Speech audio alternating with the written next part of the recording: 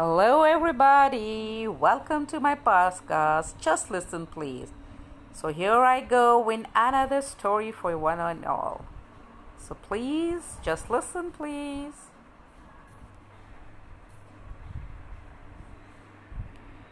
Today, the story is of the journey of the noble Gnarble. Far below the ocean waves, a Gnarble lay in bed. All night long, his Gnarble dreams kept swimming in his head. He dreamt a dream of swimming up to see the sky above. Lit up by the sun in colors, he just knew he had love. But Gnarbles never swam that high. Their fins were much too small. Their tails were thin and floppy, which didn't help at all. This Gnarble liked his fins and had no problem with his tail. So when he woke up, he knew that he just wouldn't fail. I'm swimming up above the waves to see the sky of blue. I have never seen it even once, and now it's time I do. But the other Gnarbles warned him that he shouldn't swim so high, as did the Billyfish family that always swam close by. No Gnarbles ever swam that high. It simply isn't done. A Billyfish might just make the trip, but we know you're not one. Gnarbles don't have flappers like all us Billyfish do. You don't even have goggles like the swimming Gangaloo. But the Gnarble didn't listen and he left his friends behind. No silly Billyfish family could ever change his mind. He swam up past the boulders made of spongy gishy gosh and flew right by the herd of floating feeding Fipplefosh. His fins were getting tired, but he knew he couldn't stop, so he kept swimming faster, trying hard to reach the top. Just then a hungry Warkle blocked the Gnarble with his fin. He grabbed him by his tail and brought him right up to his chin. I've never had a Gnarble. This would be a tasty treat. But you are much too thin and tiny for big old me to eat. So the Gnarble just kept swimming and didn't dare to stop until he heard the sound of a great big bubble pop. He turned around to see that he was in a bit of trouble. The sound he heard was that of a silver Suba Lubble. The Gnarble tried to hide somewhere that he could safely stay, but the Suba Lubble saw him and was headed right his way. Oh, Mr. Suba Lubble, please don't eat me up for lunch. I'll bring you a yummy plant instead for you to sit and munch. I have never seen a Gnarble try to swim this high before. Was it little fishy that you're up here looking for? If I could see the sky just once, I'd be a happy fish. To do one flip above the waves would be my only wish. Well, sorry, Sneely Gnarble, but I cannot let you go. It's Suba Lubble dinner time. You should have stayed below. The Gnarble cowered back in fear and shook from fin to fin. But then he saw a school of fish called Shiny Glimmy Glyn. The Glimmy Glyn swam right past the Suba Lubble's face, and the Gnarble grabbed the glimmy fin and quickly left that place.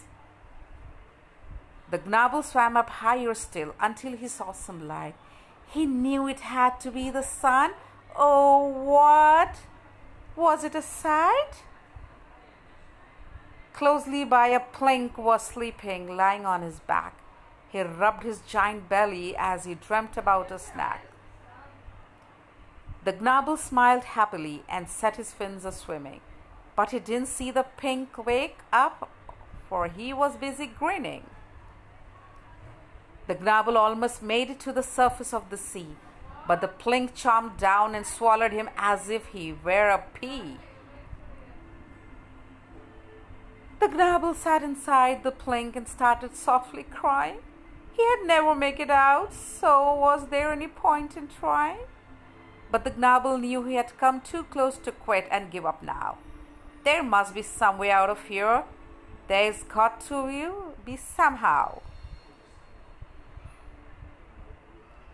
So the Gnarble swam around inside, trying very hard to think, and while he did, his floppy tail was tickling with Plink.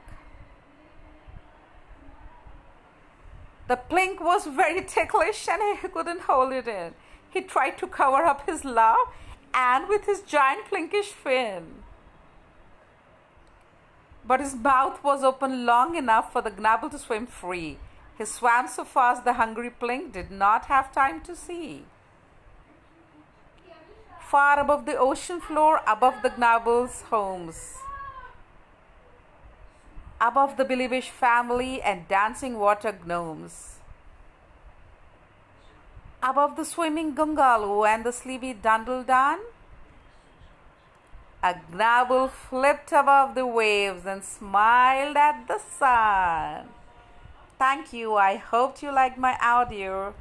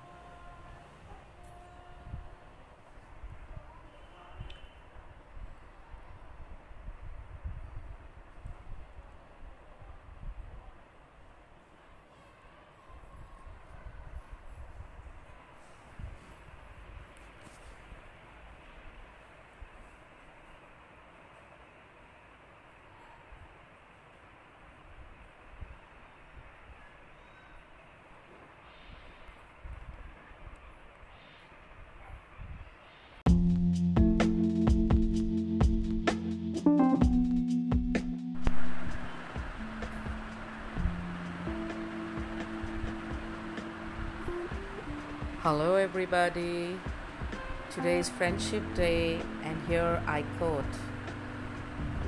I recite a poem on best friends for all my dear friends.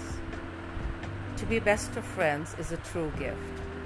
To share things together, to care and uplift. In good times and bad, the bond will endure. Whether happy or sad, the love will be pure. True friendship spans distance, none is too vast. True friendship spans time, forever it will last. Whether living close together or being far apart, your friend is with you in your mind and in your heart.